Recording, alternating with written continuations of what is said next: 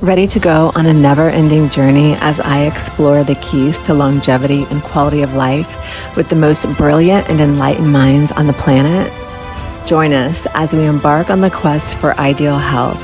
I'm Ava, your host and the founder of the Rockwell School of Functional and Holistic Medicine, where holistic visions come to life. In our premiere episode, we proudly present you Dr. Sircus, author of 22 books and founder of Natural Allopathic Medicine. With over 4 million views on YouTube, on today's show, he teaches us never heard of before key anti-aging secrets and so much more. I promise this interview is epic and it's going to be life-changing for all who listen. Okay, so first of all, I just want to say, wow, it's a great honor for me to have this time with you. And I want to thank you for opening yourself up to our audience. Our students have all become familiar with you through our program where we teach pH medicine based off of your sodium bicarbonate book and your videos, and they all know and love your work. However, in preparing for our interview, I see that I've only scratched the surface. So this is kind of a serious episode for our podcast because it's also our first podcast. But for anyone who's watching, most people have yet to fully understand the gravity and weight of your life's work, which is extensive to say the least. I think of you as ahead of your time, and I tell my students that you're on the cutting edge of what I call fringe medicine. Because to me, that means like you go beyond just functional, holistic. We're talking like whole new worlds. And if I had the means to create a perfect utopian world, you would definitely be one of the people who would play a major role in that process. Very, very forward. Yeah, you're welcome. So for those who are watching, Dr. Sircus is a pioneering licensed acupuncturist, one of the first in the States, and a doctor of Oriental medicine. He's also a doctor of pastoral medicine, and he coined the term natural allopathic medicine. I know him for his work with sodium bicarbonate, commonly known as baking soda, and iodine and selenium, which he uses therapeutically and teaches our forms of medicine more than just an element on the periodic chart. He specializes in oxygen medicine, hydrogen medicine, red light therapy, and therapeutic cannabis. He's had over 4 million YouTube views. You can find his channel on YouTube. Just search Dr. Sircus. So he's a multi-author who's written 22 books, many of which have been translated into other languages, and some of which we require and some of which we suggest in our program. Let's see. So I know that's a lot. I'm almost finished. But before we start, I want to talk about his authorship. So he's written Treatment Essentials, Practical Natural Allopathic Medicine. This book is in its 3rd edition and basically a foundational be-all, end-all for preventing and reversing cancer naturally. He's written Iodine, Bringing Back the Universal Medicine, Selenium Medicine, and the Rising Tide of Mercury, First Aid with Sodium Bicarbonate and pH Medicine, Water Medicine, Human Pediatrics, Nuclear Toxicity Syndrome, Oxygen Therapy, Magnesium Therapy, Heart Health, Diabetic Care, Healing Through Love and Sex, Medical Marijuana, Beyond the Smoke Screen. All right, that's all I'm going to list, but I'm literally ecstatic. So I'm ready to start the interview. This is going to be epic. So in a nutshell, what is the science of the pure? The science of pure revolves around 2 substances. One is clay that comes from underground, so it's not polluted with anything above ground. So mined clay, specifically bentonite clay. And magnesium, you didn't mention my 2 magnesium books, Transdermal Magnesium Therapy and The Ultimate Heart Medicine. Magnesium oil, the ones that I recommend, come from the Zichtine Sea, which is an underground sea that starts in England, goes under the English Channel, through the Netherlands, all the way out to Ukraine. It's a sea trapped 1,500 meters underground for millions of years, and they just pump it up. It's 35% magnesium. or magnesium. That's why it's oily. There's no oil in it. And because it's been down there, it also has not been polluted by the surface, because everything is polluted on the surface. Everything. We can talk about that, but everything. So, like from this magnesium oil, it has 0.00003 micrograms or parts per million of mercury, where anything on the surface is, all the air, food, water is polluted with mercury. And the characteristics of the pure, it basically revolves around the clay. Something that's so pure, it's like a sponge. A sponge, it just will soak up water. Something this pure will soak up poisons and help the body eliminate it. And that's why I wrote the chapter. Must be 15 years ago or something. Science of the Pure. Wow, that is literally incredible. I never knew about this underground sea, and it's incredible that you had that knowledge so long ago. Your repertoire is so extensive. So that's incredible. So in a nutshell, what is humanitarian medicine? Humanitarian medicine? Yeah, I saw that as a chapter in one of your books, I believe. Mm, well, basically, you might as well describe my medicine, which I call natural allopathic medicine. But humanitarian medicine could be considered something that's within the reach of the human race, something that's accessible to billions of people, not just the rich people or people in America or Canada or Europe. And the basic things in my protocol, let's just talk about the very basics: chlorine dioxide, magnesium, iodine, selenium, and baking soda, which has got to be one of the cheapest substances in the world. I mean, you can buy a box of Arm& and Hammers for, I don't know what it is in America now, probably a few dollars. And it's a lot of medicine. It's a lot of medicine. And these medicines really have the power not only to be used in ambulances, emergency rooms, and ICU departments, powerful enough to be used when a patient is dying to save a life. In my form of medicine, which I always say is stolen from ICU and emergency rooms, because if a person is dying of cardiac arrest and they use their whole protocol of pharmaceuticals and the patient is still dying, they're dying, they have nothing else to give them. What does a good doctor in a good hospital give them? Historically, is an injection of magnesium chloride or magnesium sulfate, preferably magnesium chloride. It works like a charm when nothing else works in the last minutes of life. That's its power. You can say the same thing about bicarbonate. Bicarbonate is used in ambulances, emergency rooms, and ICU. And it's also used by good doctors. And I don't know how many good doctors are around anymore, especially after this COVID nightmare, where the same thing, they pull it, well, it saves them. It Save them. literally saves them. An injection of, when a person has sepsis or their blood is turning to acid and the person's going to die, it's the perfect medicine. Perfect. But in my form of medicine, why you could call it humanitarian, is people around the world can use these basic medicines, not when they're dying.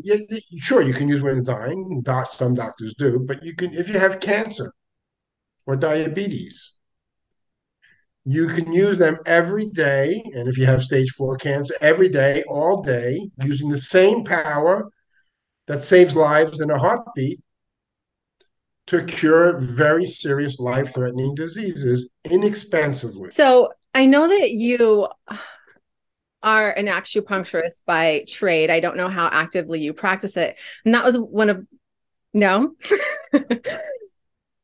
Okay, that was one of my next questions was, do you get acupuncture? And it might sound silly. I don't know if you give it to yourself or your family. No, My wife. you do. Okay. Incredible. Very cool. But that's it. That's That's it. it. You don't feel like you need it though yourself? I don't like needles. Really? I've always had the understanding that, the acupuncture, they just go in so shallow that it's not really, but for you, you're just not into it. Well, when I'm desperate, my wife gives it to me, and it usually doesn't hurt, so it's not really a big deal. Sometimes I think it doesn't hurt enough because that means it's not working enough for me. With my wife, it's a dream. It just always works. Yes. Yeah. So acupuncture is one of those really fascinating things. It's like a physiological and also an energetic medicine, at least from my impression. It's obviously not something we teach because it's a licensed practice. So it's like clearing like invisible meridians and actually working physiologically. Is my understanding correct with that? You'd have to say that again. It's like it works physiologically, but it's also clearing meridians like on a Yes, energy basis. right. Like for me personally, I just turned 70. I've had a lot of difficulties in my 60s.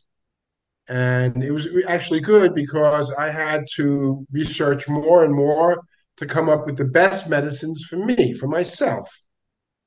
And the disease is a good word. Dis-ease is mostly energetic. It's between the energetic level and the physical, but it never gets down into a real physical disease, a diagnostical disease. So I mean, I can suffer physical pain, especially vagus nerve inflammation. You know, Basic reason is I'm a type AAA personality. Used to work 14 hours a day to do everything I've done in the last 15, 20 years. And my stress readings are always, and I have a device to measure stress, was always off the charts, basically. On a scale from 0 to 1,000 in my machine, which comes from Russia, sometimes the machine had to recalibrate to 3,000 because I was at 2,000. So, it's a good explanation for whatever I went through this past 10 years. That all makes sense, and it's I understand completely. So what's the machine that you use to test stress? I know I can already hear people asking the question. It's called the Veda Pulse. It's taking your pulse and it's measuring the heart rate variability. Most of us grew up, just assuming if your heart's beating 72 beats a minute, it's 72 equal beats a minute. If your heart is beating 72 equal beats a minute, you're probably in ICU because it the name of the test is heart rate variability. Your heart rate is supposed to change every beat. And the more it changes, the more flexible it is, the healthier you are. And the more it's flatlining, the more stress. So it measures that and it can tell you the color of your underwear. I mean, this machine, if you buy all of the different programs, can tell you your aura and the energies of each of the organs, can give you acupuncture treatments, it can give you diet and herb. I mean, it can tell you everything. I love it. Thank you But for sharing that. That's incredible. I've never heard of that device. So yeah, that's very, very interesting. Recently, I've been doing a combination of fasting and medical baths, and I've always really loved the medical baths. And I obviously learned a ton from you. And I noticed the other night, I do them so hot and I just sweat profusely. I also love dry sauna, but I notice when I get out, I have to have the bed close by and lay down quickly. Like my heart is racing from sitting in a bath, which I find highly fascinating. And even though I know a lot and I have the school, I obviously don't know everything. And I started looking into it and I found that this practice can actually like help clear your arteries even, which is so bizarre to me. So you're talking about the heart beating and stuff.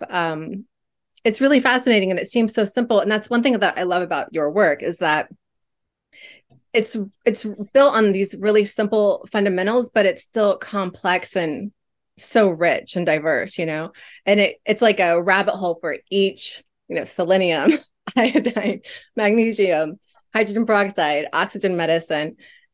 I love it. So let's see here. I'm looking at some of my notes. So I said, how amazing is it that nature provides so much medicine on such simple terms? And do you think, nature holds all the answers? Maybe a naive question, but I would safely say most of them. most of them, yeah.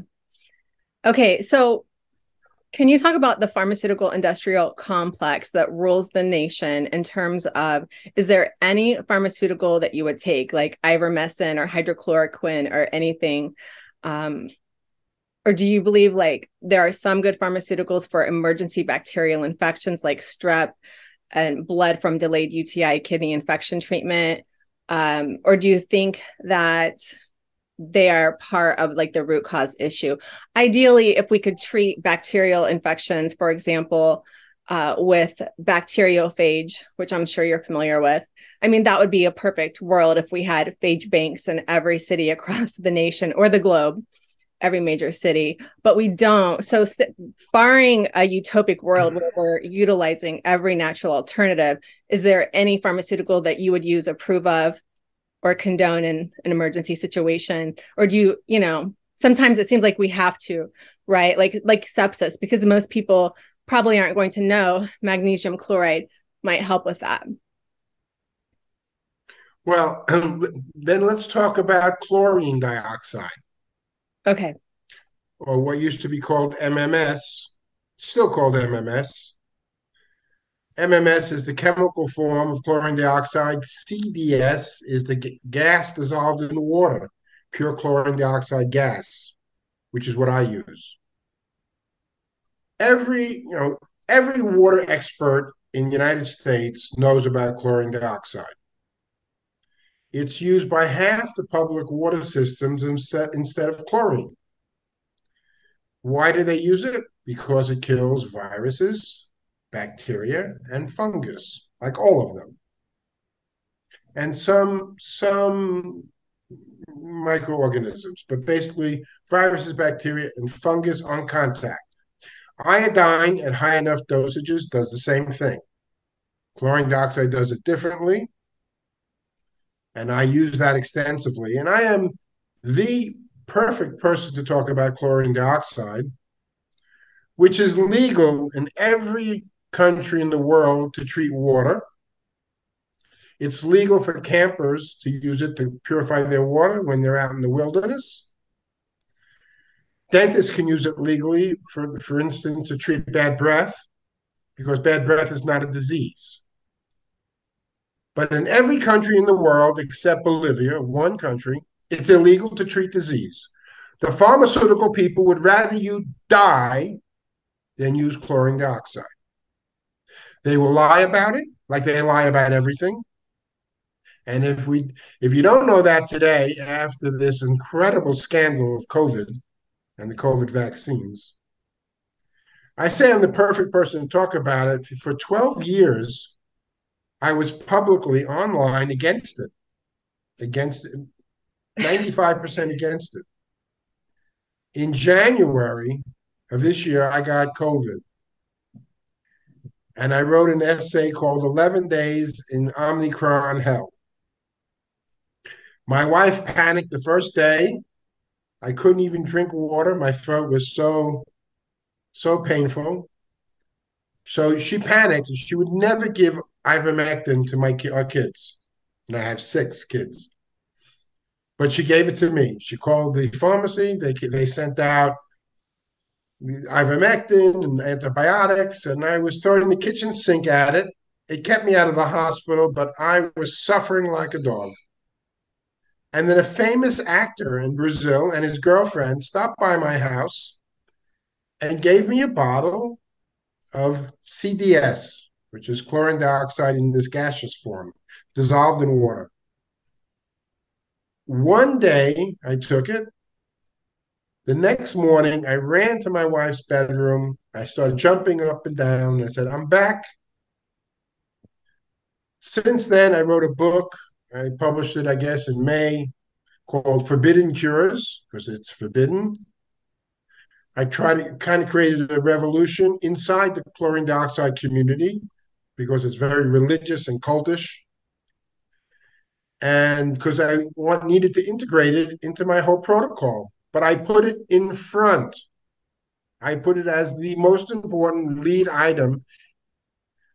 My holy trinity of medicines. So the top three is chlorine dioxide, magnesium, and bicarbonate.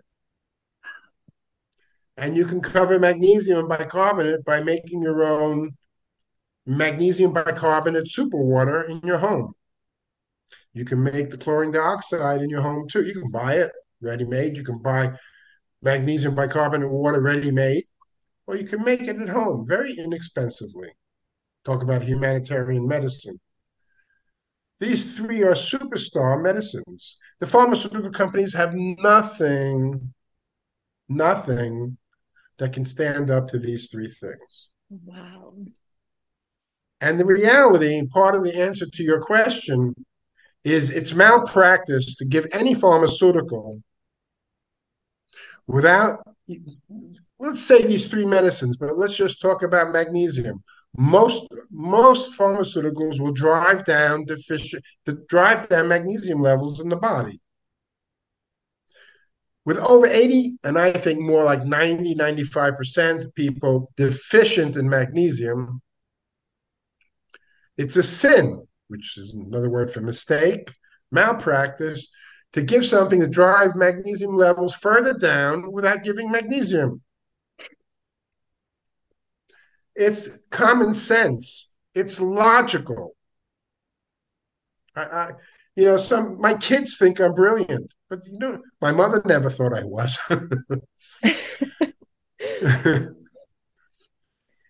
It's if you just think clearly and see these things. COVID. When did you ever see in all the people who are talking about COVID, who are against COVID vaccine, do you ever hear any of them talk about magnesium? But the research is very solid. If you're deficient in magnesium, COVID is going to be much worse.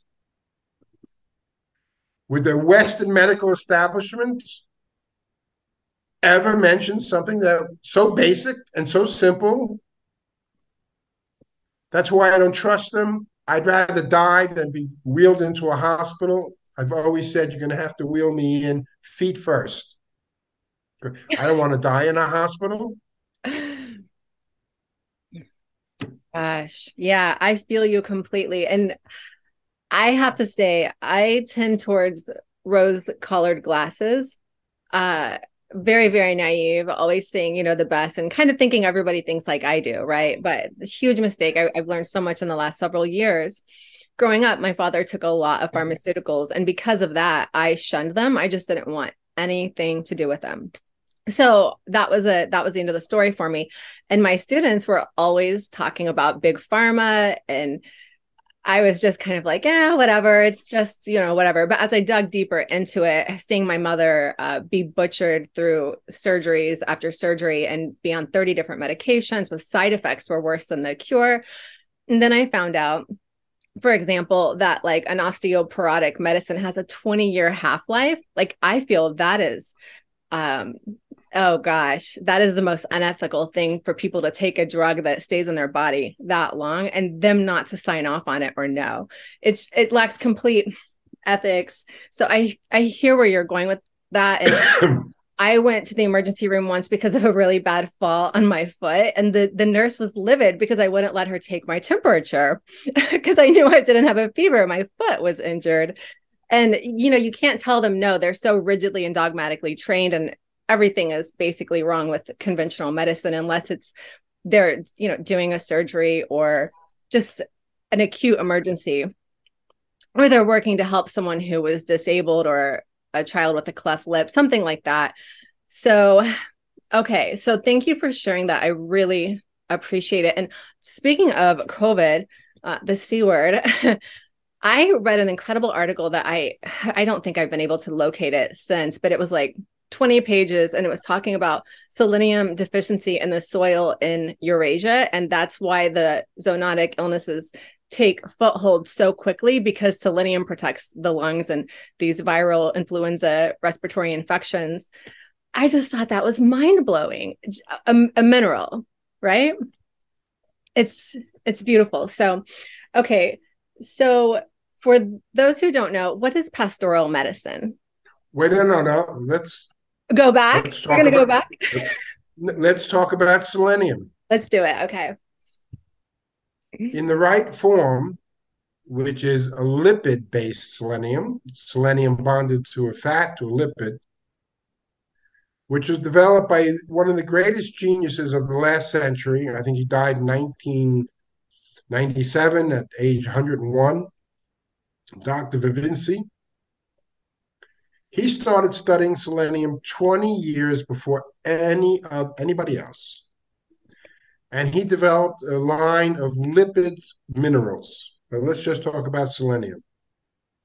At the end of his life, he was a surgeon in New York City, and he was injecting this selenium as chemotherapy. It's the only selenium to use. For cancer patients, I recommend 30 drops a day, 10, 10, and 10, which is 15 milligrams of selenium. In medical science, from, I don't know, 20, 30 years ago, one of these golden standard research, double blind, whatever, basically said if you take 200 micrograms of selenium a day, you cut your chance of getting or dying of cancer by 50%. 15 milligrams five is 75 times more. Any other form would be toxic at that level. Okay. So But it's the but form. with this, it's the form, and with it's, which is like 1,000 times less toxic. You just put it under your tongue. You don't have to inject it. You don't have to be a doctor. You don't have to tell anybody you're treating cancer for it. You talk about pharmaceuticals. Well, you got to try that before you go to chemo, to a poison. The biggest Absolutely. deception of modern medicine is they think poisons is going to cure somebody. Poisons never cure anybody. They just don't. Nobody. Okay. So, everybody's going to want to know. It's going to be in the comment section. Where can they get this? On my site, on drsircus.com, you'll see at the top on the menu the protocol page. You scroll down, I think it's item number 7 or 5, and you see a link to it. Okay. And can they also get the chlorine? Was it dioxide? Chlorine, no, that's not on my, well, I have many articles on my site. I would recommend people get my book, which is at the top of my site, which is Forbidden Cures.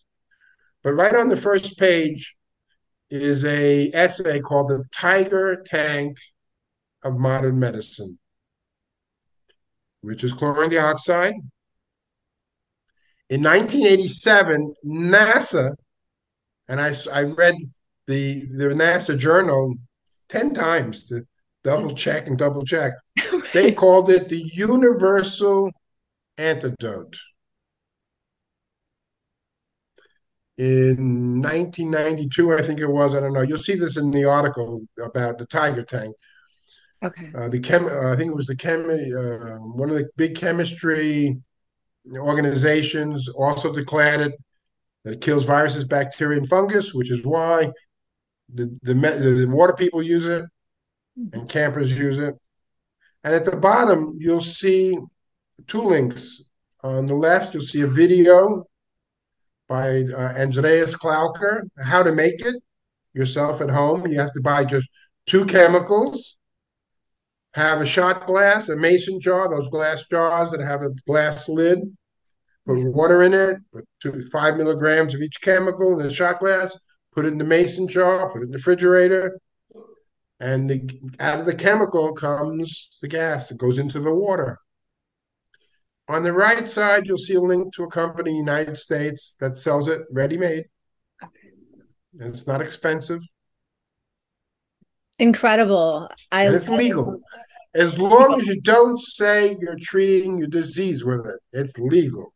If you say you're treating your disease with it and you start bragging about it, the FDA SWAT squads, they'll come right into your bathroom and Yeah. Wow. That's incredible. Thank you so much for sharing and sharing about the selenium drops too, because I have seen your videos about that and I was so intrigued and fascinated. I just hadn't had a chance to follow up. But in review, you're saying that the little selenium capsules are not as safe as the liquid selenium, especially for therapeutic dosages. Correct? for therapy, yes, as a medicine, as a supplement, the others are fine. To take Okay. 200, 400, 600 micrograms, even 800 micrograms.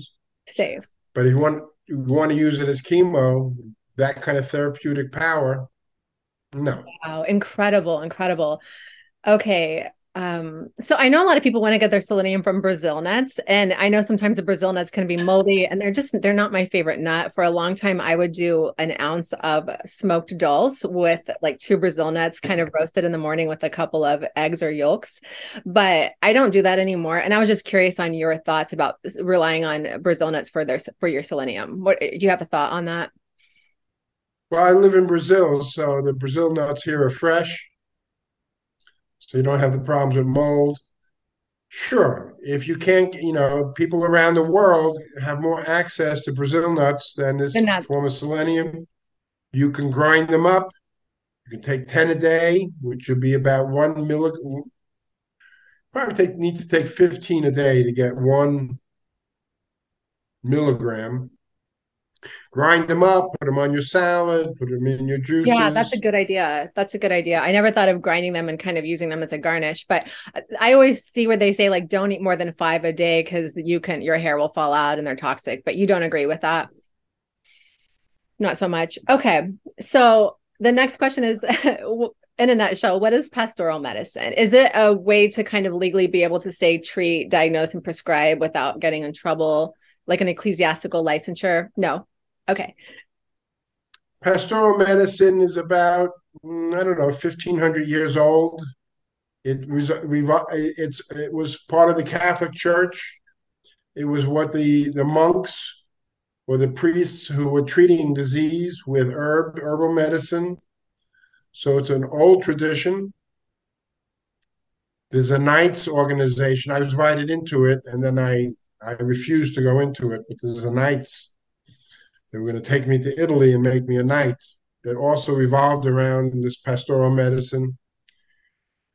For me, I got licensed by these people, but for me, what it means is what my deeper part of medicine. I'm really a doctor of the soul, even though I've been, most of my books, not all of my books, most of my books, 90% of them about the physical body.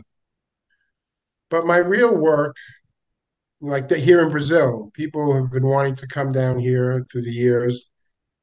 And I say the only reason to come to see me personally is to do the deeper work I do. And we can talk about that, which is soul medicine, I'm a psychologist. I'm a color psychologist, which in Harvard University they would say perceptual psychologist. Wow. And I'm a communication psychologist, which I invented. I'm probably the only communication psychologist in the world, which really means listening psychologist. And I had a kind of a friend patient came to see me a month or so ago, and she had like a precancerous situation. Didn't have cancer yet, and she was out of the pattern. I didn't have any forms on her. I didn't have any my normal starting place. So I asked her a question: Why do you have this condition? And like a pit bull, I kept at it, kept asking her and probing her to get down to what the pattern was in her. And finally, I got to it. Took me probably at least an hour. And basically, her basic problem is she didn't take care of herself. Her last marriage, her husband died at 92 years old, who was 25 years older than her, who was a friend of mine, very famous doctor here in Brazil. All she did was take care of him. She didn't take care of herself. Her last husband before that was abusive. She was married to an abusive person for 25 years. She didn't take care of herself. So I call that treating and addressing the soul level. And that's really, at least face to face. I mean, my real work in the world is online. I'm a teacher. I'm not a clinician. I don't practice medicine. I teach people how to treat themselves at home. I teach people how to set up for cancer patients, which is most I work with. I teach people how to set up an ICU level, natural style at home. That's my work. And so people don't need to, what I teach people to do at home, they don't need to come to my home to do that. So that's where I do the deeper work. Of course, I put this patient on hydrogen and she loved it, hydrogen inhalation and the chlorine dioxide and some magnesium bicarbonate water. And I told her after a week, she called me. I said, what she told me, I said, I should charge you triple because it was such a success. Incredible. So, on that note, I mean, that's really, really beautiful stuff. And it's very, very empowering for anyone watching, or just, I feel when people get such a serious diagnosis, they do feel really powerless. And I think it's easy for people to give up and be hopeless. So, you provide a lot of hope for people, which is incredible. But do you think the root cause of all disease is an emotional element, or do you think some things are literally just the terrain, the material world? Can you get something and get sick without having an emotional component, or are they always go hand in hand, or what do you think? I'm really not a fanatic about anything. Maybe about listening, and maybe because one part of my protocol is called the tears of the melting heart. My most basic belief is about the vulnerability of the heart. So I can, and most people today are not in their hearts, they're in their heads. And that itself is a dis-ease. It's True. not, So you're not an all or nothing type of man. no, You, no. everything is relative, right? It's just, there's no putting things in a box for you, really, it sounds like. There's a medicine called the New Medicine from Germany, Right. and they basically believe what you said, that all cancer, it's basically to talk Okay. about cancer, all cancer starts with a problem in the Emotional. brain. Right. A new, What they say is all. They use the word all. wow. Okay. And that word breaks the second law of general semantics. It never is all. Perfect. Yeah, that's really enlightening for everyone, because I know it's really safe for people to think in terms like that. But I mean, I don't pretend to know everything, and I really wanted to get your opinion on it. And I really feel like that's sage advice. And as a side note for anyone watching, New German medicine is very controversial, and we talk about that inside of our program. Not that there's no good to be found there, just saying we go over all the different types of medicine, and that is one that is a bit controversial. I just want to put that out there. I like their approach. I think most cancer does have a psychological, emotional, spiritual uh, source. Also, toxicity. Toxicity is Absolutely. not an emotion. The fact that we pollute the planet with mercury 20 tons a day into the atmosphere, that's not an emotional thing. Right. Absolutely. So for someone who's a little bit ignorant about that, like myself, can you tell me just briefly, is this mercury from cars and where's this mercury coming from? Factories, cars? It mostly comes from coal-fired plants, energy electric plants, which they've been building like crazy in India and China.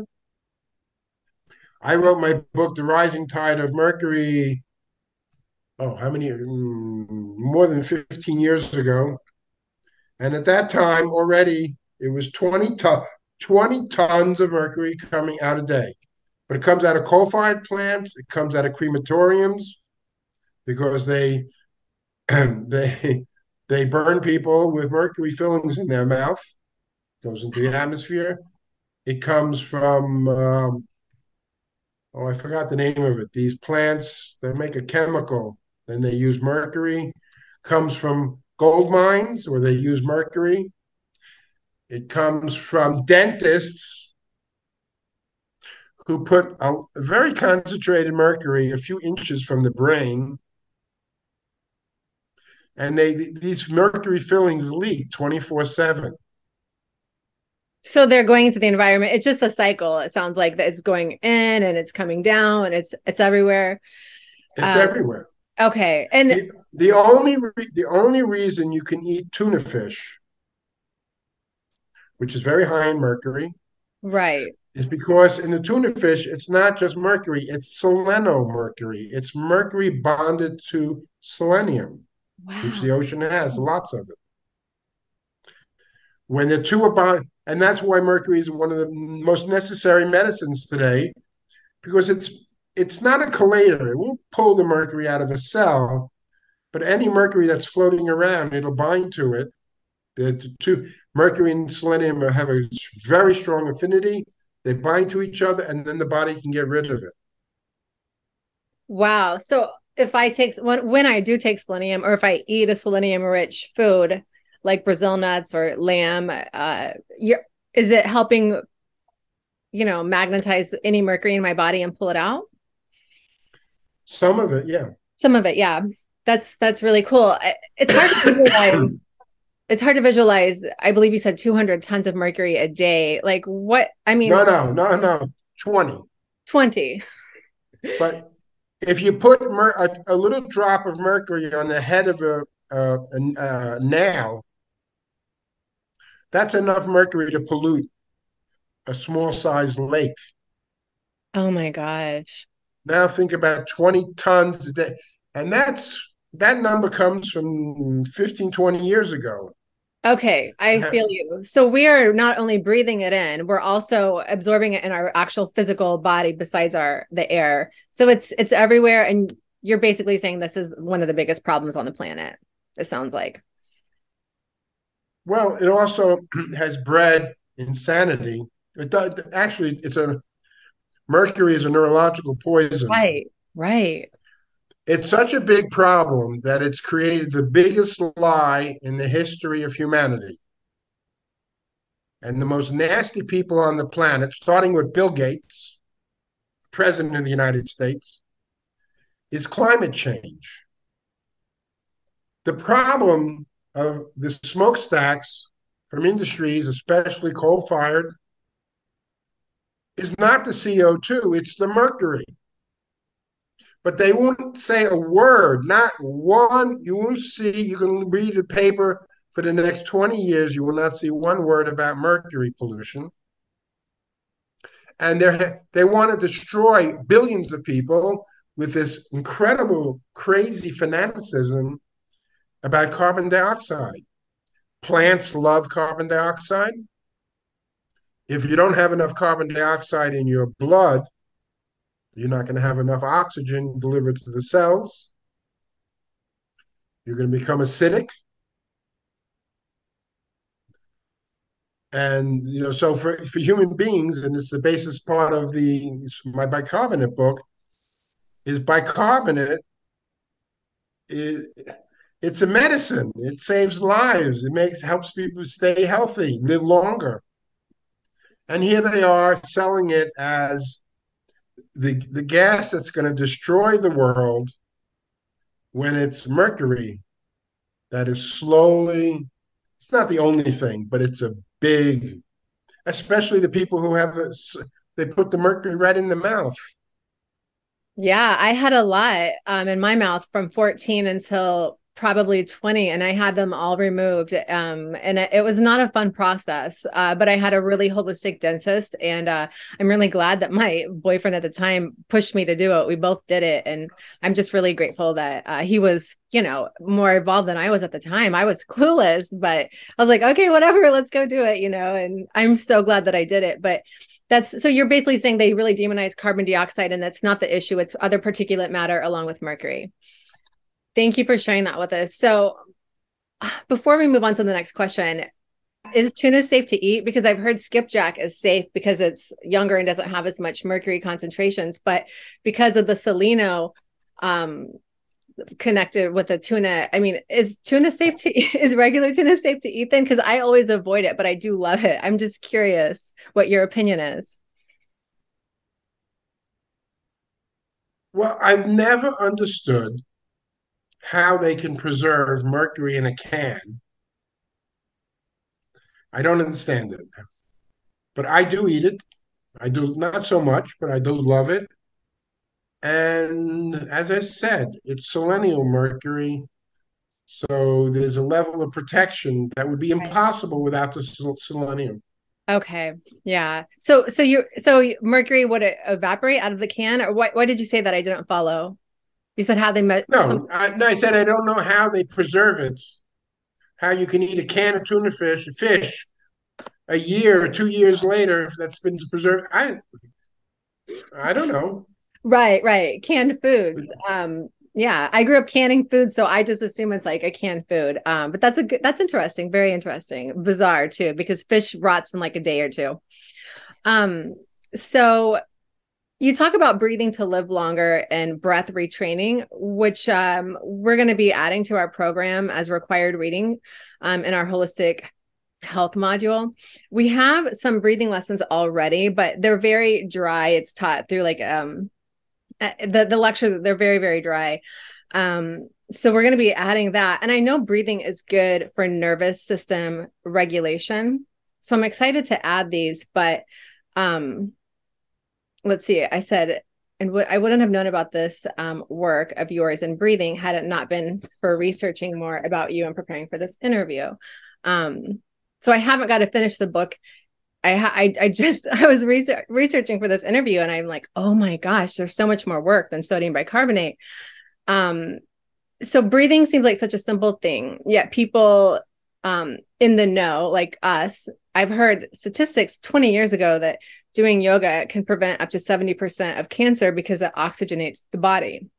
Super bizarre, super simple, super basic. And this has been known for decades. So anyone who's watching, if you want to learn more about this, it's in his book. We'll link to his site below.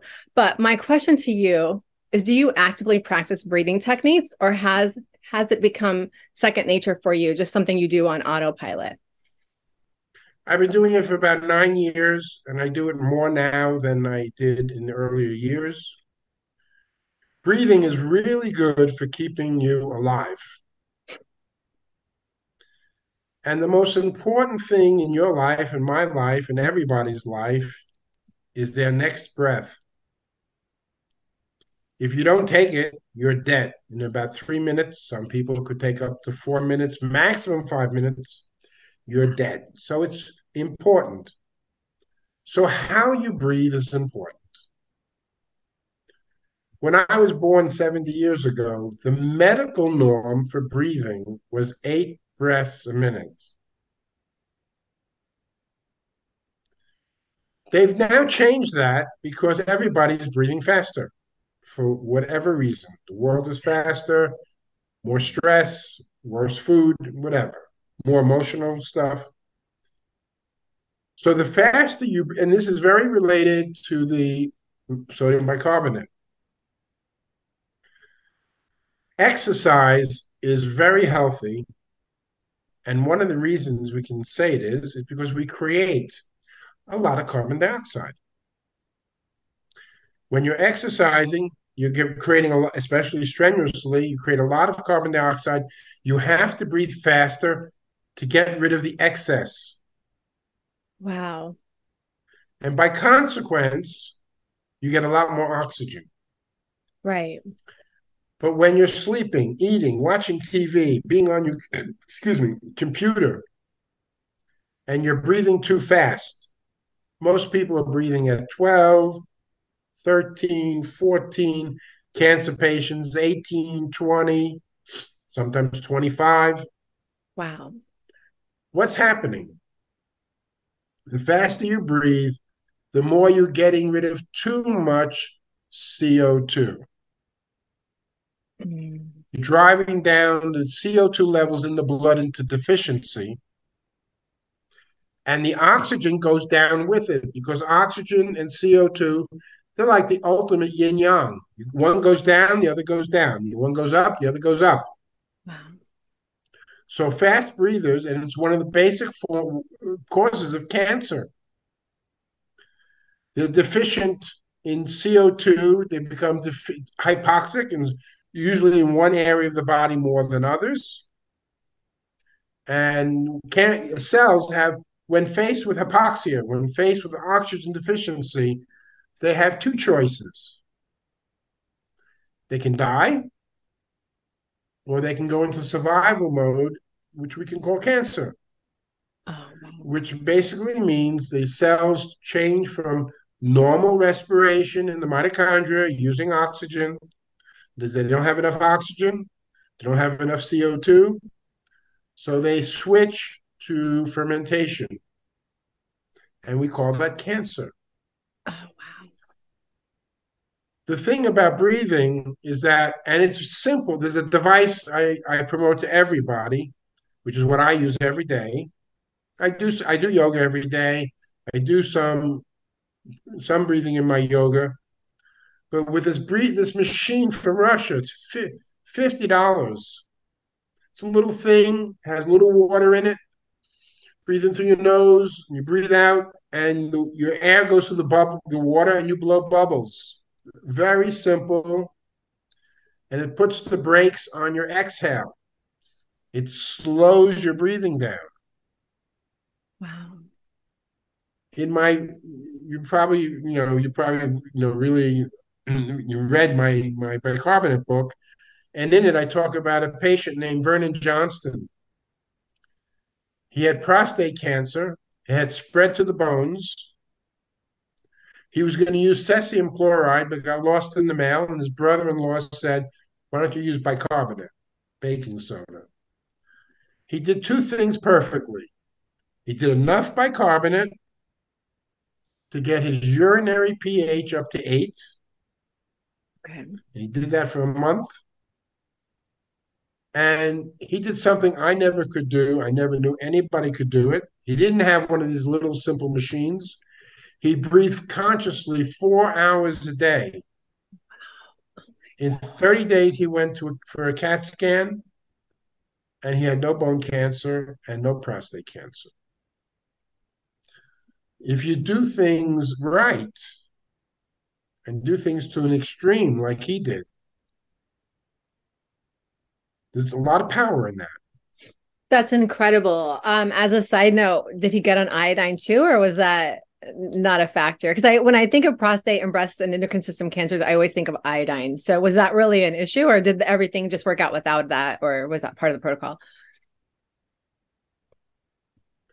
He wasn't a patient of mine. Oh, okay. He was reported this to me, and no, I don't think he did Yeah, iodine. that's great. That's incredible. Um, so that's great that you do yoga. Did you need to take a break or anything? I need to tell somebody to stop messaging me. Hold on one Sure. second. Okay. Okay.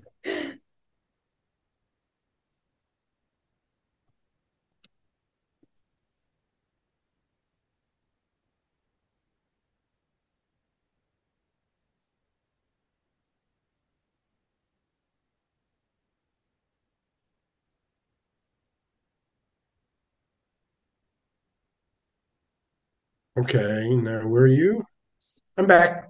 Okay, great. So, from my understanding, somewhere I wrote this based on what I interpreted you saying that we get cancer from the air we breathe. And so my question was, do you use any kind of filter, one of those machines to filter your air? Do you just have your windows open regularly? I live in paradise. That's my filter. Wow. Incredible. Incredible. Okay. So people that don't live in paradise, would you say, always suggest people just air out the window, air out the home, even keep a little window cracked, even in the winter, even with the heat on, just a little bitty crack really can do a lot. Um, so that's what I suggest. Those machines, sometimes they're just like bisphenol A laden. It's like cleaning What's your and killing. question? What? I'm losing you. Okay, are you frozen?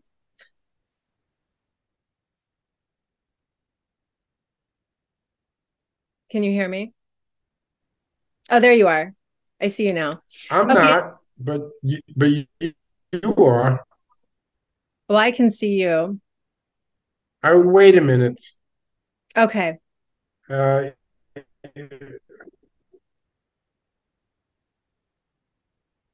okay. Okay. So, we're going to go back to cancer because I had so much stuff to talk to you about. I couldn't organize it all in perfect order. Can you hear me okay?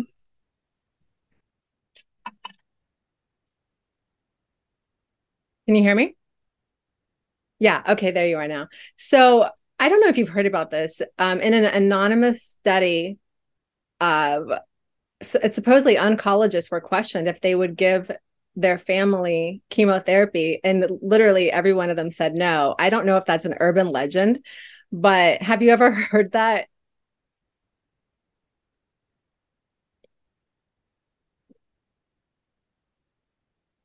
You're breaking, so I didn't hear your whole communication.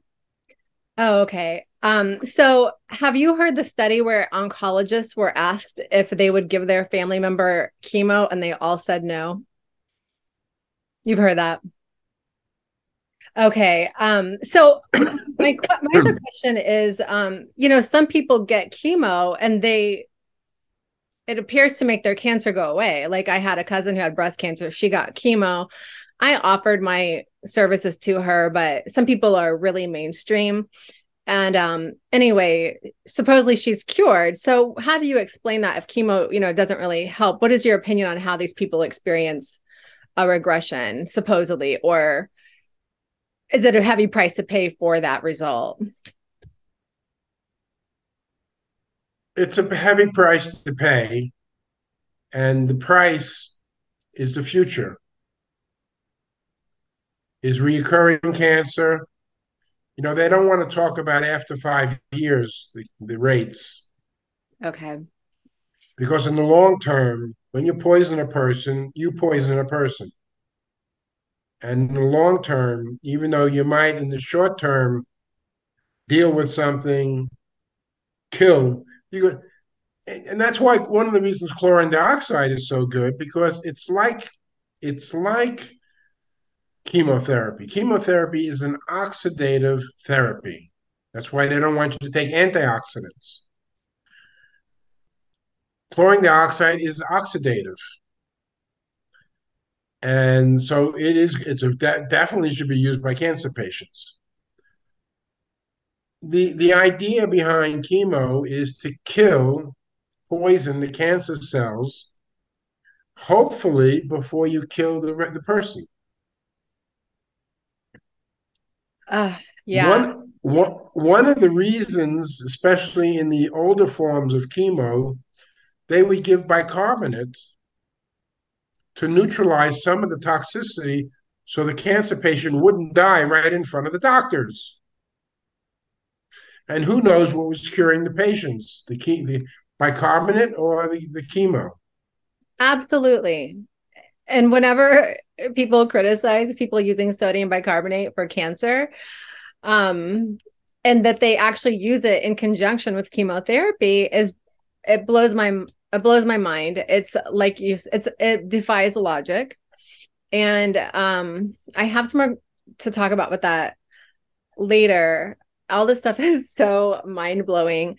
But basically someone can use selenium, the oil, and the chlorine dioxide for a cancer treatment simultaneously, is my understanding, I assume. I'm very rigid about a concept about protocol medicine. In protocol medicine, in pharmaceutical medicine, is ridiculous. The most I ever had heard of a patient was 27 medicines. You mentioned your mother was on 30. That makes the patient into a guinea pig because there's not a doctor in the world, not one, not a pharmaceutical company in the world, who's done studies on how these different poisons, when you mix them together, what's the soup? You might as well be a witch Right. and be doing a pot and throwing things in and see what happens. Right. That's from modern pharmaceutical medicine is that way. In Wow. natural medicine, it only makes sense to mix. I have about 30 items in my protocol, including the tears of the melting heart. I Cool. would never suggest people bet their lives on just sodium bicarbonate, just Wow. chlorine dioxide, just iodine. That's beautiful. I love it. You, you combine them, Wow. and it's perfect because that is how the body works. You eat food. Good food has almost everything in it Right. mixed together. The body is used to taking in nutritional agents. Wow. Incredible. Okay, so um we are talking about breathing. We're gonna bounce around, but I consider it a cannabis expert, and you have an old book and then you have a new book, and they may be combined and overlapped, but um my question to you is, when it comes to cannabis, do you consume it? And if so, what medium, and what is your accessibility where you live? And if just however you want. Well, obviously, I wrote about it because I know about it and I use it. Okay. But it's past tense. After 50 years of using it, it's a little bit toxic to my body.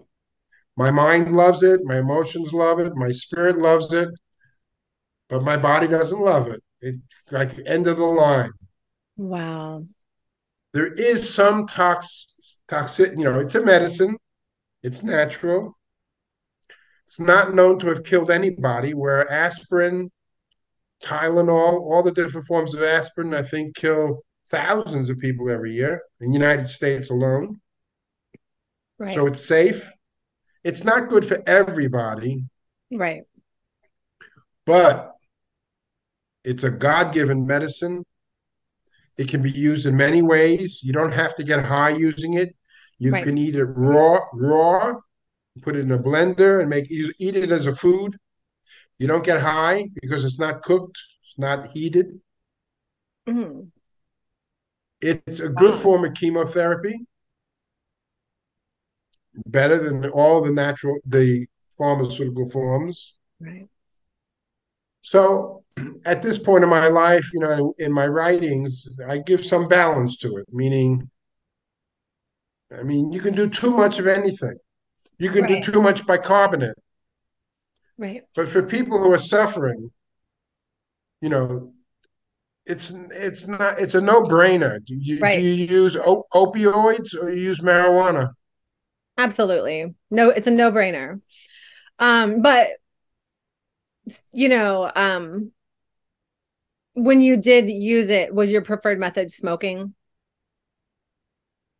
Okay. And then did you also like to eat it heated? Or I know some people prefer smoking it and they don't like edibles, and some people only like edibles. And I was just curious about your preferences when you did consume. Yeah, I have oil. I have the hemp oil. For pain I and topical. Well, I've used it topically. It's nice. And at very low dosages, it's kind of relaxing. Okay. Better than all the pharmaceutical sleep Right. Right. medicines.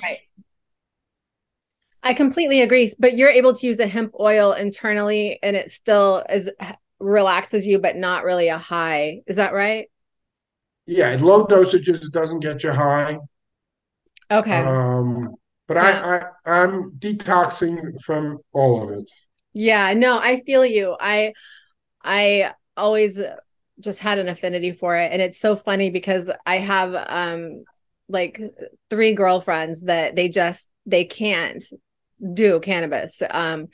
It doesn't work for them. It doesn't work for everybody. And it's really interesting if we studied it further why it has a different effect on some people who prefer it and who don't. But for me, just getting older, yeah, I quit for 6 years one time and then started again and then quit again and start again and quit again. And I love it. I wish there was like a button I could push to feel that way. But I just, the vaporizing and the liquid vapes and the dabs and the flower, it's just like it's a lot of work and the flower is just easier. But cannabis abuse disorder is a real thing, especially I believe I read in some of your stuff that it's great for, emotional trauma and just kind of getting you through a moment, you know. Um so yeah, I was just curious about that because you wrote the book. So thank you for sharing. Do you have anything else before we move on about that, like cannabis abuse disorder? Do you have any thoughts? There's a book by an acupuncturist. I guess he's in California. It's a very thick book. And the whole book is about treating the side effects of marijuana. He basically says it's hot and it's drying. Mm, And that's what it does to my nervous system. It just creates, at this point, creates inflammation. I feel you. So Yeah. I need to go Okay. tonight. Tonight, I'm being officially declared in Brazil as a good person. the Congratulations. government, the government, the government is awarding me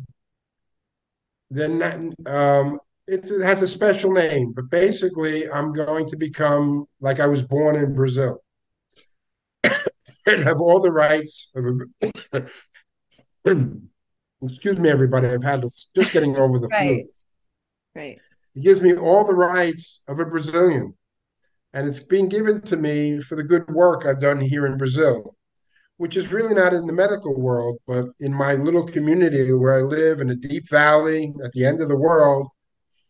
We have a Quilombola organization, which is an organization of ex-slaves, and I've helped with the water system. I built this organization a little house at the bridge. The only entrance into our town is a little bridge.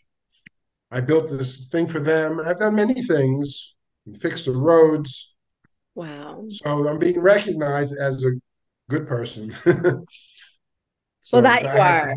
Well, congratulations. And thank you so much for your time. It was incredible. The only thing I'd want to mention that we didn't talk about today is my most recent book is Forbidden Cures. The book before that was hydrogen medicine.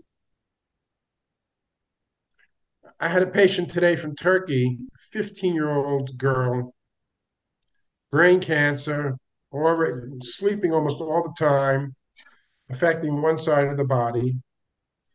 And it was very nice that they already had a hydrogen machine. I'm very much, look at my skin. I'm 70 years You old. don't look 70 at all. What did this to me was hydrogen inhalation. Wow. About 2.5 years ago, or almost 3 years ago, a big company in Australia gave me the most expensive hydrogen machine. It was so quiet and so easy to use. I'd sleep on it every night for 6 months. Wow. Look what it did to my skin. So that's the real Botox. It's incredible. Yeah, you're a wealth of knowledge. Thank you for sharing that. Yeah, and yeah, enjoy your thing tonight, and I will email you. And one more thing, Yes, yes. I turned 70 in end of September. In the beginning of October, I went to the big city, Brasilia, the federal capital here, about 3 hours, to visit a new friend who's not an MD, but a doctor. Her husband is an MD. And I was in their office, and her husband pricked my finger, which I don't like, but took a blood, put it on a microscope, and put it on a big screen. And he called everybody into the office and he said, "Look at this guy. He's 70 years old, and look at his blood. He has the blood of a 15-year-old." And that this year, I stopped using hydrogen for almost 6 months. I'm back on it now. I did exclusively so I could really see what it would do to me, the chlorine dioxide. Mm.